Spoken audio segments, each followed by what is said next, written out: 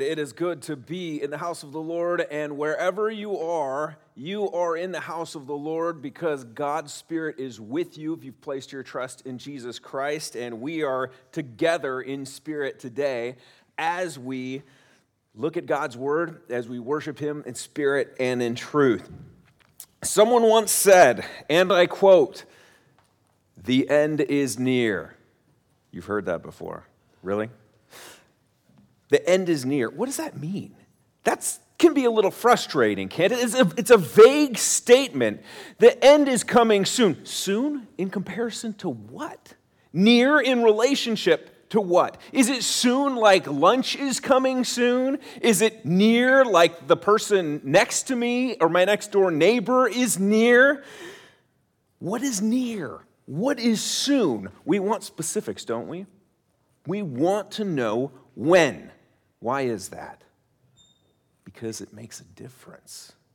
When I tell my 4-year-old that Christmas is coming soon, well, that could mean to her that it's time to start figuring out what it is that she wants for Christmas. It could mean that she now wants to go into our shed and start pulling out Christmas decorations and all of that stuff that goes with getting ready for Christmas. But if by soon, I mean that, well, there's several more months until Christmas, and there are a couple different holidays that we got to get past before we actually get to Christmas, well, then she may want to put ideas of Christmas out of her mind for a little bit and just do the things that she's going to do with her life. Focus on the moment at hand, right? And the same is true when it comes to the end of the world, isn't it? The same thing is true.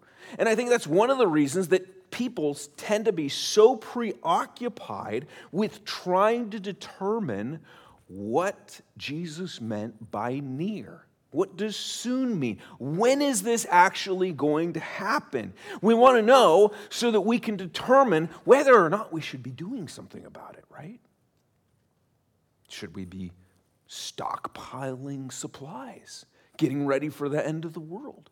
Maybe we should be digging in our backyard, building doomsday bunkers. Maybe we should invest in apocalyptic vehicles to help get us through that really trying time because it's coming soon. For some people, maybe it just means, hey, we need to go make the most of the time that we have here. It's time to party like there's no tomorrow, right? Maybe it means that we should start getting our affairs in order. Or maybe mend a few broken relationships. We've kind of been putting that off for a while. We don't have much time left. Maybe we should set some things right. Maybe we should forgive some of the wrongs that have been done against us. Maybe we should start taking our faith a little bit more seriously. Maybe we should start selling off some property, maybe making some investments that are going to matter for eternity, or maybe telling some people about Jesus.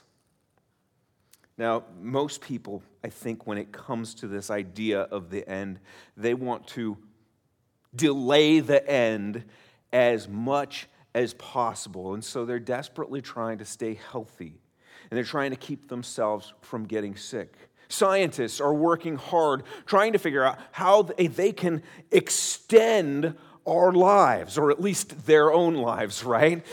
Environmentalists, they're tirelessly working to try to preserve this planet of ours. Our people over in the Defense Department, supposedly, they're working very, very hard to avoid some type of nuclear holocaust, right? Political activists, they're trying to fix government, create some type of utopian kingdom in which people can just live peaceably with each other, comfortably with one another. Because the way things are going, it just seems like chaos is on the horizon. The idea is do whatever is possible to preserve and to protect this life. After all, you only live once, right?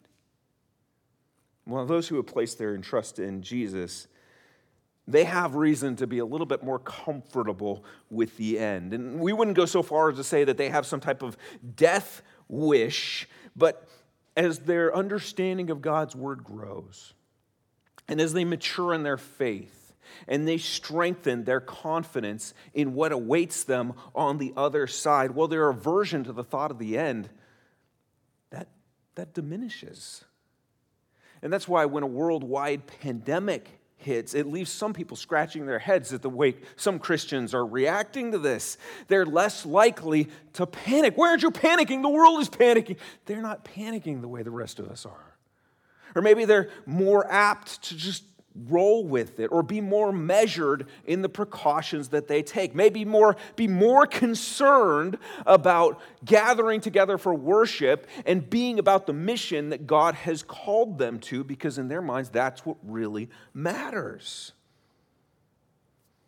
And that's one of the reasons we sit beside the bedsides of those who maybe have a few days, a few hours left to live. And they have this sense of peace and calm that is just astounding.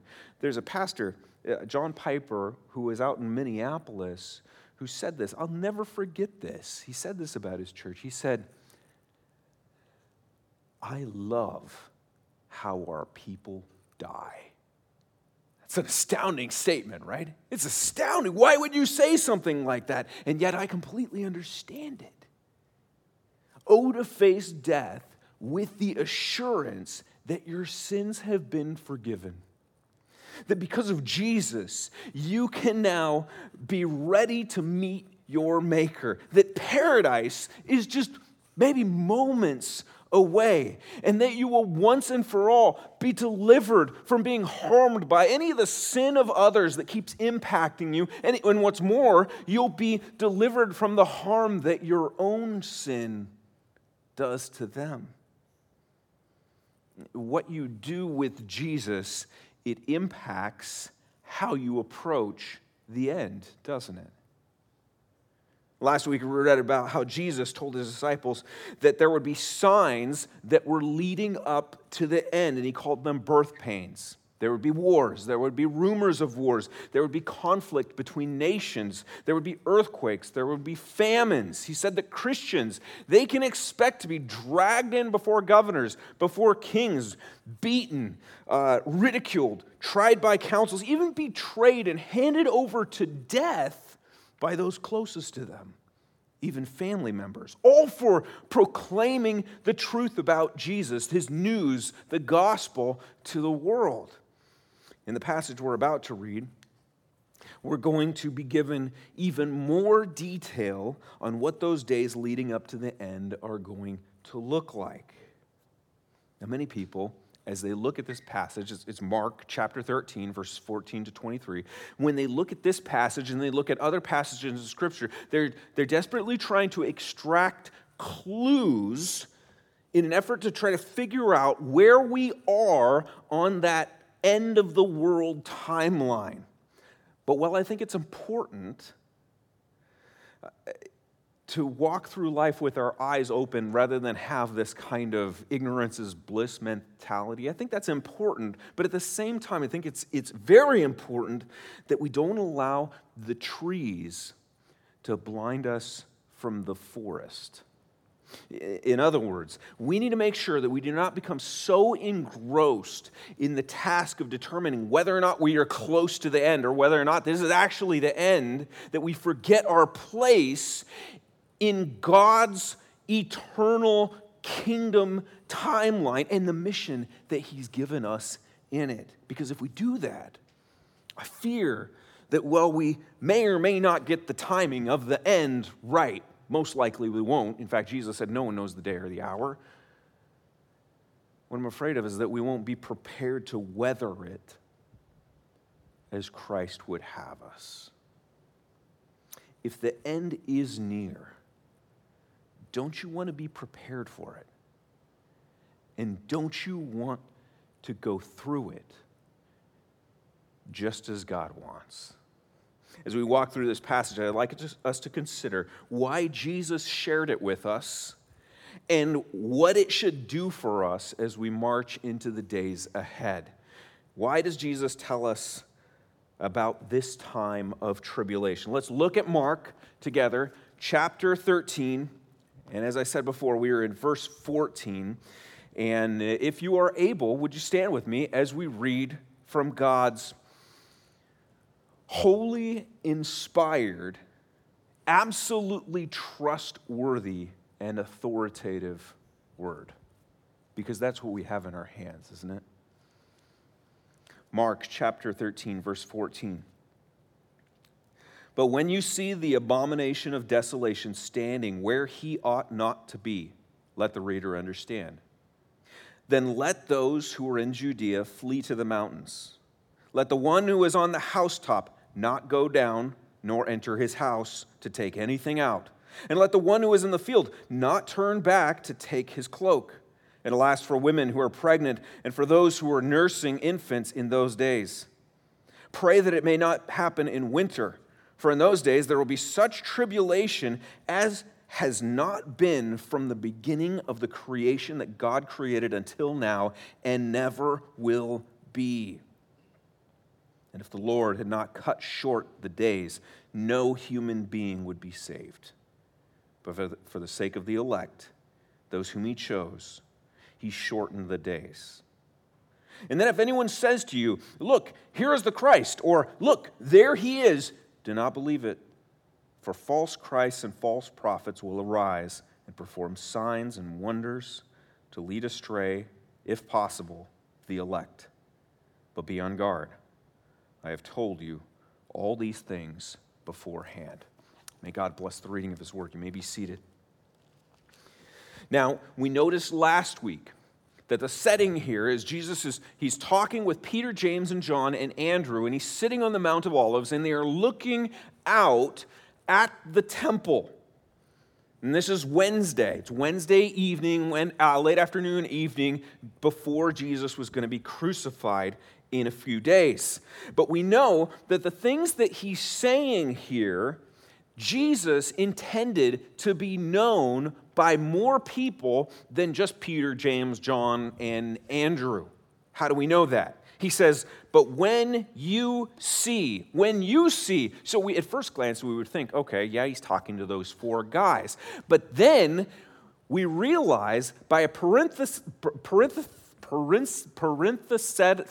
statement, there we go, that Jesus makes right after this, we know that he's not just talking to them, he's talking to other people. He says, let the reader understand.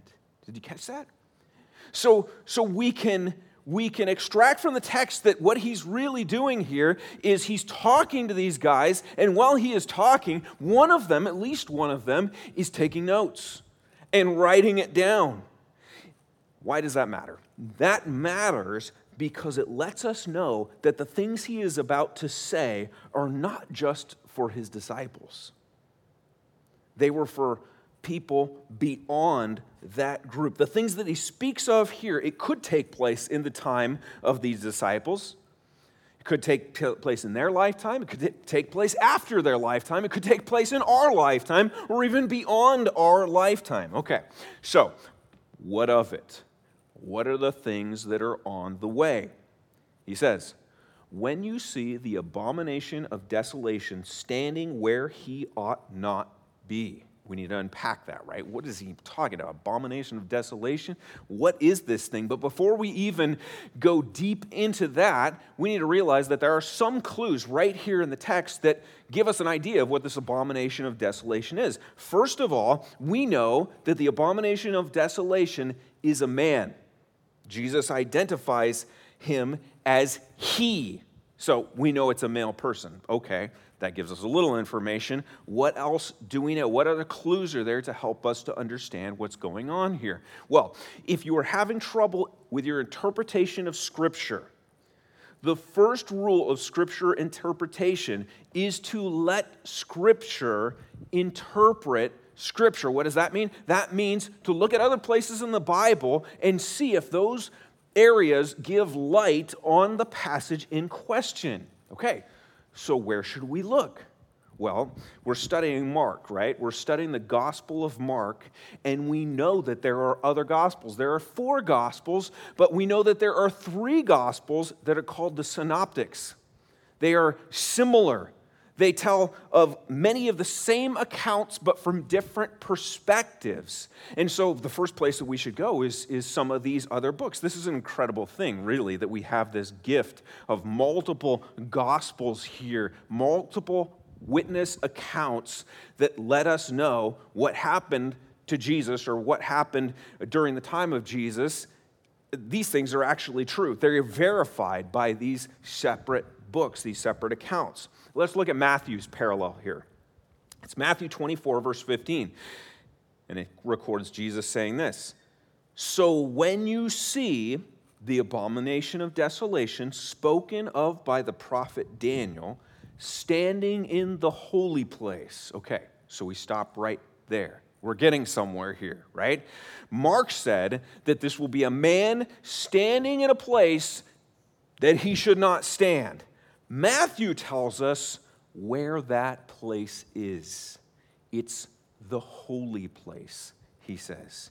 So he's a man who's desecrating the holy place. And we know what that holy place is. That's the temple, that innermost place, holy of holies in the temple. So we've got a man doing what should not be done in the temple.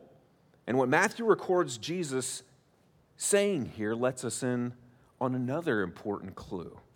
And that is where to find more information on what he's talking about.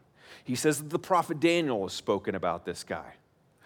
So we got to go back to Daniel. Okay, so in Daniel chapter 11, in verse 31, it says, "Forces from him shall appear and profane the temple and fortress, and shall take away the regular burnt offering. And they shall set up the abomination that makes desolate." Sound familiar? "He shall seduce with flattery those who violate the covenant, but the people who know their God shall stand firm and take action." So from Daniel, here we go, we know, and all the Jewish people who read this along with us and have read this along with us before, we're made aware of this idea that there was going to come a time when someone was going to come into the temple, that special place of worship that God had ordered must be kept holy. It must be kept pure. It was set apart, right? And that's what holy means, set apart for worship of Him and Him alone. And this person and his crew were going to come in and they were going to set up something that should not be in that place. In fact, what was set up was an abomination. It was something that did not belong. But even more than that, it was something that was absolutely detestable. It was immoral. It was even blasphemous. Instead of being something that worshiped God, pointed to Him, it was a mockery and an insult to God. That word abomination, it's often used in the Old Testament, and most often it's used to describe pagan worship of idols. They were declaring things that were certainly not God, not even nearly like God in the slightest respect, and they were worshiping these things as their God. And that, God's word declares, is an abomination. Now, what's really interesting here is that the Jewish people got a good taste of this all the way back in 168 BC. That was the year when a man by the name of Antiochus Epiphanes had made an intentional and forceful effort to eradicate the Jewish religion. He had control of Israel from 175 to 165, and he gave himself the title Theos Epiphanes, which means manifest God. And he proceeded to desecrate the temple. He set up a statue of Zeus in the temple. And then he sacrificed a pig on the altar. And then he gathered all the priests and he forced them to eat the meat. And that was something that was absolutely forbidden. This was not a good guy. This was an awful guy. He butchered and enslaved thousands of people and made life in Israel absolutely horrific. That was 168 BC. So It makes sense. When Peter, James, John, and Andrew were hearing Jesus talking about this abomination of desolation, they knew exactly what he was talking about. But wasn't Jesus talking about the future? He wasn't talking about an event from the past, right? It's clear from our text that he's talking about something that's going to be coming. But we have to ask ourselves, how far in the future is Jesus talking when he's here in Mark chapter 13, verses 14 to 23? How far into the future could it be that what was the future for Peter, James, John, and Andrew is actually the past for us? This is like a whole Back to the Future thing going on here. It's just like mind-boggling, right? If that's the case, if it's in the past for us, but the future for them, well, then that means that Mark 13 really isn't all that relevant to us here in 2021. It means that this is more of like a Bible history lesson that we're doing here this morning. We looked last week at how Jesus' prediction about the destruction of the temple, that actually already happened back in AD 70. That would be after Peter, James, John, and Andrew were sitting there with him here on the Mount of Olives. That's about 40 years after that day. The Roman Emperor Titus, he comes in and he lays waste to Jerusalem, lays waste to the temple. Could that be what Jesus is talking about here? I think yes, but I also think no. What happened back in 168 BC, all the way back to Antiochus Epiphanes, well, that gave the disciples there with Jesus, it gave them a picture of what he was talking about. What Jesus is speaking of here in Mark chapter 13, no doubt was a warning for those Christians that were going to be living 40 years later when Jerusalem got sacked and the temple got leveled. So certainly it applied to them. And yet we have good reason to believe that it also points to events that have not even yet occurred here in 2021. And I'll tell you why in just a moment. Let's think back to 70 AD for a minute, though. Titus, he comes knocking on the door of Jerusalem about 40 years after. Christians living in Jerusalem, they would have had Jesus' words here on the forefront of their minds. Jesus said, "Let those who are in Judea flee to the mountains." That actually happened. The Christian historian Eusebius records Christians fleeing to the mountains when Titus came into town. Jesus said, "Let the one who is on the housetop not go down nor enter his house to take anything out." Well, Jewish houses in that day, in that era, they had these rooftop terraces. And you would access that rooftop by a staircase that would run down the side of the house. And Jesus is saying, you know what? Do not go down the stairs and do not go into your house to gather anything because you don't have time.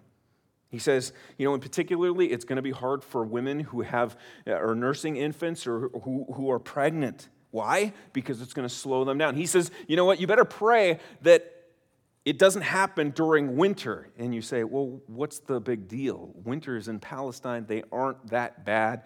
No big deal. It's not like Minnesota, right? Well, it's not. What Jesus is getting at here is even winter, as mild as it is there, you don't want that to happen because you don't want anything slowing you down. This is going to be bad. This is going to be really bad. You better run. You better run fast. Now, someone might say, wait a second here. I'm putting two together. I heard the sermon last week, or I read verse 13 of chapter 13 just recently, and doesn't Jesus say to endure to the end? And now, right here in 14 to 24, or 23, Jesus is talking about running. He says you better get out. How does running and enduring, how do those things go hand in hand? And the answer is this. When Jesus was talking about enduring, he's talking about being faithful to God. He's talking about God's call to continue to preach the gospel to the nations, to the far ends of the earth, to all the peoples of the earth.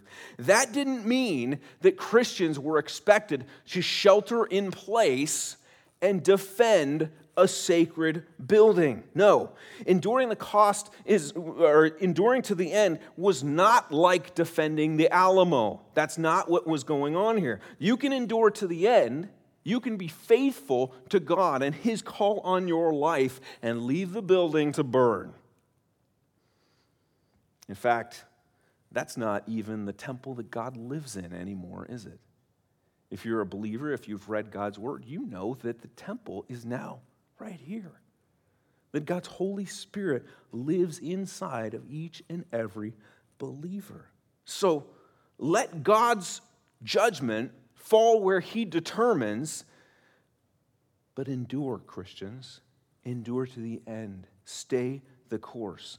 Now, several months ago, I mentioned a quote by Pastor Timothy Keller. He's a pastor out in Manhattan. And he said this: if you are in a city or a community that is broken, where people are burned out or spiritually lost, he said, stay as long as you can. I think that's true. I think that's important. I think that's a good word for Christians. But we have to realize that that doesn't mean stay while the village is getting pillaged and people are being put to death. This is about enduring hardship. This is about having difficult neighbors. This is about enduring an undesirable environment for the sake of sharing Christ with those in that area that need it. But what Jesus is describing here, what's about to drop in Jerusalem, what he's talking about in Mark chapter 13, it's not about enduring discomfort. It's about life or death. Jesus and his listeners, they had a window into what he was talking about because of what happened back in 168 BC. In the near future, they would have another window into what Jesus is talking about when another desperate moment falls on Jerusalem. And yet, as bad as that was, we anticipate that his words actually point to events that have not yet occurred. Why do we do that? Why do we say that? Why are we looking out and saying there's some other end, there's some other tribulation that is out on the horizon? We say that because of what he says here in verse 19 and 20. He says, in those days, there will be such tribulation as has not been from the beginning of creation that God created until now, and never will be. And if the Lord had not cut short the days, no human being would be saved. But for the sake of the elect, whom he chose, he shortened the days. There's coming a time when the tribulation, the great suffering and trouble that comes into the world is unlike anything the world has ever seen before. And you might be thinking, well, you know what? I've actually seen some pretty terrible times. A lot of bad has happened in the world. What about the Holocaust of the 1940s? That was pretty bad. What about the plague? What about the worldwide flood that Genesis talks about, that Noah and his family were brought through? What about that? How do you get more catastrophic than a worldwide flood? It's going to be worse than that? That's what Jesus said. He said, never from the creation has anything like this occurred. Never will anything like this happen again. The prophet Zechariah wrote this: in the whole land, declares the Lord, 2/3 shall be cut off and perish, and 1/3 shall be left alive. The abomination of desolation is going to bring about a Holocaust like the world has never seen before, and only 1/3 of the Jewish population is going to survive. And not only has that yet to come, there are other prophecies that the Bible mentions that are in connection with this time of tribulation that have not been fulfilled yet. Among them are the destruction of the nations that come against and attack Jerusalem. That's prophesied in Zechariah 12:9.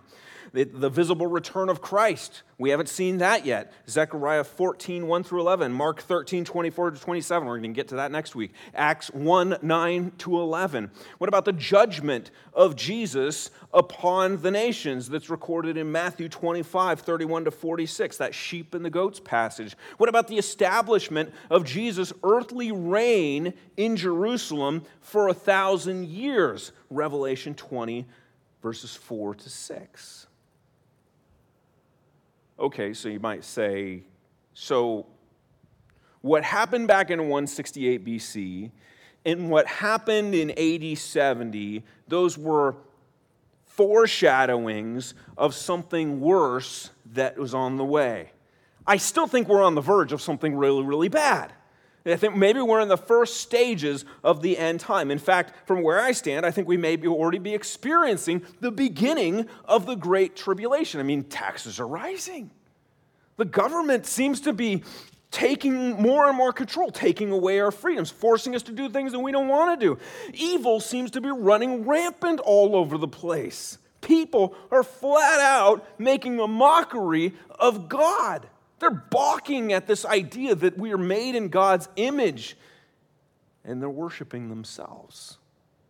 Kind of like little antichrists running around all over the place. With each new day, it seems that Christians are increasingly hated in our world. It's exasperating. It's disconcerting. In fact, it's downright alarming. Well, I don't disagree with any of that. But I do think that before we wig out and start thinking that we are a persecuted people, before we begin to think that we are a people in all of history to be pitied, I think we should consider the sufferings of those who have gone before us. We mentioned last week a Jewish historian, Josephus. In his 5th book of the War of the Jews, he describes what happened in AD 70. And according to him, 1.1 million people died from either starvation or at the end of a Roman sword. Listen to this. He writes, "So all hope of escaping was now cut off from the Jews, together with their liberty of going out of the city. Then did the famine widen its progress. The upper rooms were full of women and children that were dying by famine, and the lanes of the city were full of the bodies of the aged. The children also and the young men wandered about the marketplaces like shadows, all swelled with the famine, and fell down dead wheresoever their misery seized them. As for burying them, those that were sick themselves were not able to do it. And those who were hearty and well were deterred from doing it by the great multitude of those dead bodies. And by the uncertainty there was how soon they should die themselves. For many died as they were burying others, and many went to their coffins before that fatal hour was come. Nor was there any lamentation made for under these calamities, nor were heard any mournful complaints. But the famine confounded all natural passions, for those who were just going to die looked upon those that were gone to their rest before them with dry eyes and open mouths. A deep silence also, and a kind of deadly night had seized upon the city." From there, the historian goes on to describe all sorts of other atrocities, including the cannibalism that people began to practice in their desperation. Are we nearing the end? Possibly. We do know that each and every day that we live, we are one step closer to that day. We know that. No doubt about that. But let's make sure we keep things in perspective. If we're panicking, if we're crying, woe is us, then what's going to happen when things get worse? If we're doing that now. In the few moments that we have left, let me leave you with a few reasons that I believe that Jesus sat up there on the Mount of Olives and had his disciples write down these things, these warnings for us of the last days. First of all, this. I believe Jesus tells Christians about the coming tribulation so that when it comes, they will have confidence that he is in control. By telling us what will happen, even that it must happen, as he said in Mark 13:7, he affirms in our minds that the world is not spinning out of control. As bad as it is, as ugly as it may get, it's still in his hands. He knows what he's doing. He's fully aware of what he is allowing to happen. And more importantly, he knows what the final outcome will be. Do you believe that? Do you trust that? As you see all kinds of signs of things that point to the fact that the end is nearing, are your hope and your confidence in God solidifying? Or are they falling apart? They should be solidifying. When Jesus says, be on your guard, I have told you all things beforehand, that should remind us that he knows a thing or two about what's going to happen in the future. When a parent tries to get their child ready to ride a bike, well, they tell them some things about the bike, and they tell them what their kid could expect. And they tell them, if you get wobbly and you're going to bail on the grass over here. They're preparing them for that experience of bike riding. In the same way, Jesus telling us about the end, it reminds us he's got a handle on this. He knows this intimately. He's in control of it all. And so the first thing that I think we need to get out of this is that as Jesus tells us these things, it should remind us he's the one in control. Secondly, this, Jesus tells Christians about the coming tribulation so that they will know, beyond a shadow of a doubt, that he loves and cares for them through trial. When times get tough, it's tempting, isn't it? Tempting to throw your eyes heavenward, throw your arms heavenward and say, God, what are you doing? How could you be allowing this to happen to me? Don't you see what's going on here? It's devastating. It's horrible. It's life-changing. I don't think I'll ever be the same. By letting his people in on the difficult things that are ahead, he not only lets them know that it's all part of his larger plan, but he also reminds us that he cares about us enough to prepare us for it. When a pop fly goes out, and it goes out into an area where people aren't expecting it, you yell, heads up, because you care about them. You don't want them to get hurt. When you have to brake suddenly on the freeway, you say, hold on to everyone in your car because you want them to be ready, protect themselves if they can. When a pilot yells out over the intercom that brace for impact, he or she cares for their passengers, wants them to have at least the notion that something big is going to happen and you need to be ready. Get in the position. Jesus sharing these things with us should send a message to us that he cares about us. He cares about us to know that they're going to happen. They must happen. He told us that, but he didn't have to tell us what was going to happen, did he? He didn't have to tell us. He could just let us experience history as it goes on. And he's got his plan. He's doing his thing. But he's busy over here. Well, his people will get through it. No. He stops and he sits and they write for us what's going to happen because he cares for you. He cares for me. And not only does that allow us to recognize these events when they are going to happen, but it allows us, as they start to happen, to go, whoa, Jesus was right. This is incredible. You see what's going on in the world? What's your reaction to it? You see what's happening in our world. You see what's happening in the worldwide pandemic and leaders panicking and making all sorts of decisions all over the place. What is your response to that? Are you thinking, oh my goodness, things are out of control, sky is falling, the end of the world has come? Or do you go, wow, this sounds a little similar to what Jesus was predicting. We may be at the beginning of the end times. And if we are at the beginning of the end times, wow, doesn't this verify that Jesus, what he actually said is true? This is awesome. You can imagine what many of those Christians, just some 40 years or so after Jesus said this, and all of this was passed out to them. They see the leveling of Jerusalem. They see the leveling of the temple. They see people running to the mountains, and they're thinking, Jesus told us about things like this. They didn't know whether or not that was the end of everything or not, but Jesus had prepared them for it. And I imagine that many of them went, wow, Jesus is who he said he was. You know, beyond that, all of this tells us that Jesus cares and loves for us through trial. What verse 20 says here. It says, and if the Lord had not cut short the days, no human being would be saved.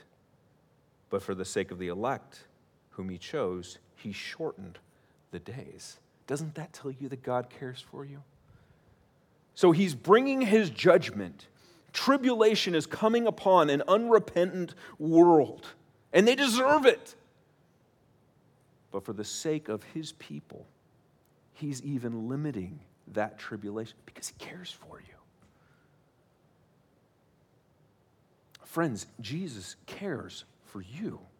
You may be going through a devastating time in your life. You might be sick. You may have been given a diagnosis that it can't be fixed. Maybe you're in the hospital, even right now, on a ventilator. Know that he cares for you. This is why we have his words. If you have one of these, or if you have his word on some type of device, that should say to you loud and clear that God cares for you. Thirdly, Jesus tells Christians about the coming tribulation so that they won't fall for false saviors. Look at verse 21. And then if anyone says to you, look, here's the Christ, or look, there he is, he says, don't believe it. For false Christs and false prophets will arise and perform signs and wonders to lead astray, if possible, the elect, he says. Like we mentioned last week, there's no shortage of people standing up and saying, follow me. Give me your hand. In fact, put your hand in mine and put your money in my hand and put your children in my hand and everything else in my hand. Put your trust in me. I am the answer to all that you have been looking for. And we're living in a time where people are looking for a Savior, aren't they? They may not be looking for the Savior, but they're looking for something to alleviate the stresses and the worries and the financial burdens and the health problems and all the things that are going on in their lives. And they're looking to all sorts of different things. They're looking to investment strategies and performance-enhancing, mind-altering, mood-manipulating drugs. They're looking to sensory fulfillment. They're looking to sex. They're looking to entertainment. They're looking to food. They're looking to adventure-seeking, thrill-seeking. Some are even, looking for purpose out there. They're looking for some type of Savior. And Jesus wants us to know that as the end draws near, there are going to be more and more people who actually stand up and claim themselves to be a type of Savior. Ultimately, there's going to be one man who stands up and sits down in the temple and proclaims himself to be a God. Listen to what Paul writes in 2 Thessalonians 2. Let no one deceive you in any way, for that day will not come unless the rebellion comes first, and the man of lawlessness is revealed, the son of destruction, who opposes and exalts himself against every so-called God or object of worship, so that he takes his seat in the temple of God, proclaiming himself to be God. Both Paul and Jesus want us to be aware that false saviors are going to come. And they want us to stand guard so that we don't fall for them. Have you identified some of those?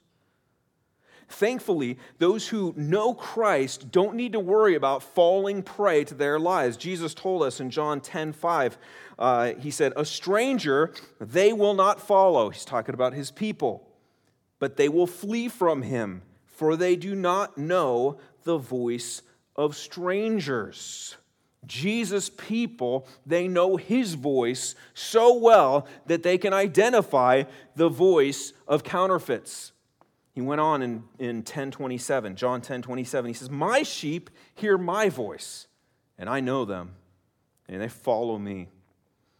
I give them eternal life, and they will never perish. No one will snatch them out of my hand. My Father, who has given them to me, is greater than all, and no one is able to snatch them out of my Father's hand. I and the Father are one." Do you know Jesus? Do you know him? Is your trust in him? Has he become your shepherd? He knows you. You know his voice. Do you recognize that voice and are confident that you won't fall for false saviors out there? You see, if you haven't placed your trust in the one and only true Savior, the Good Shepherd who laid down his life for his people so that they might be forgiven their sin and securely placed in his forever family, let me encourage you to do that now. And say, "Lord Jesus, I need you. You are the one and only Savior. I walked away from God. I deserve his punishment. I've sinned. But Jesus came and took my place on the cross, paid for every one of my sins, so that I might stand before God clean and forgiven and right with him. And not only that, I know that Jesus rose from the dead. What he said was true. He is God, and he is alive. And just as he rose, I know that I will rise.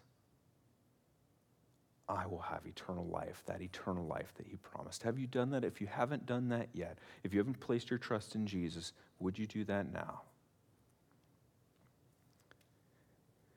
Jesus tells Christians about the coming tribulation so that they'll have confidence that he's in control, so that they'll know that he loves and cares for them through trial, so that they won't fall for these false saviors. Finally, one last thing. Jesus tells Christians about the coming tribulation so that they will faithfully endure to the end.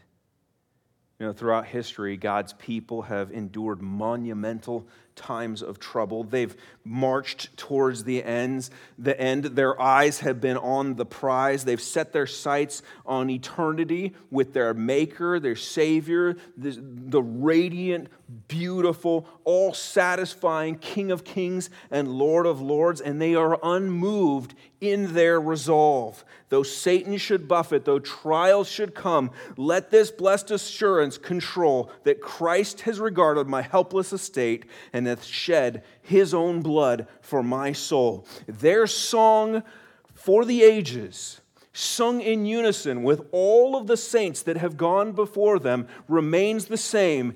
It is well with my soul. Jesus told them all these things beforehand so that they would be prepared, so that they would be on guard, so that they would faithfully march forward as his people through his timeline into his glorious eternity. I think the question for us is not when do we think that's going to happen, but the question is, are we ready for it when it comes? Are we making ourselves ready even now? Let's not be satisfied with waiting for the right signal to start living as God's people. Let's hoist the colors. Let's storm the ramparts. Let's march forward for Christ's kingdom, for His glory, and for the good of His people. Let's take the gospel to the ends of the earth and into our homes.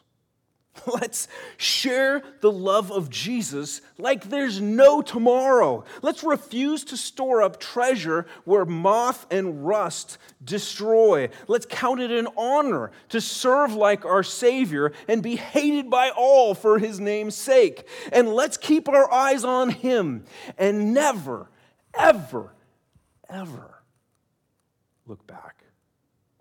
Amen? Father, we are yours. We are your people, called by your name.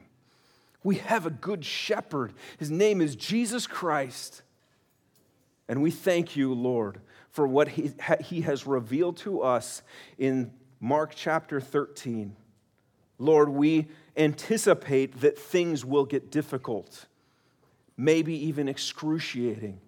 And yet we know, Lord, that by telling us these things, Jesus has given us a reason to hope.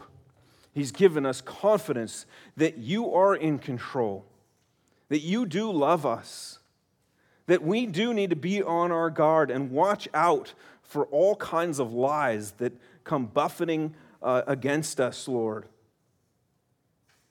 And we know that we can endure because we are now the temple of the living God who dwells within us and empowers us to persevere. We thank you, Lord, for loving us. We entrust ourselves, our families, our souls to you. And we look forward to the day where we will meet you face to face in glory. We pray these things in the mighty and strong and living name of Jesus. Amen.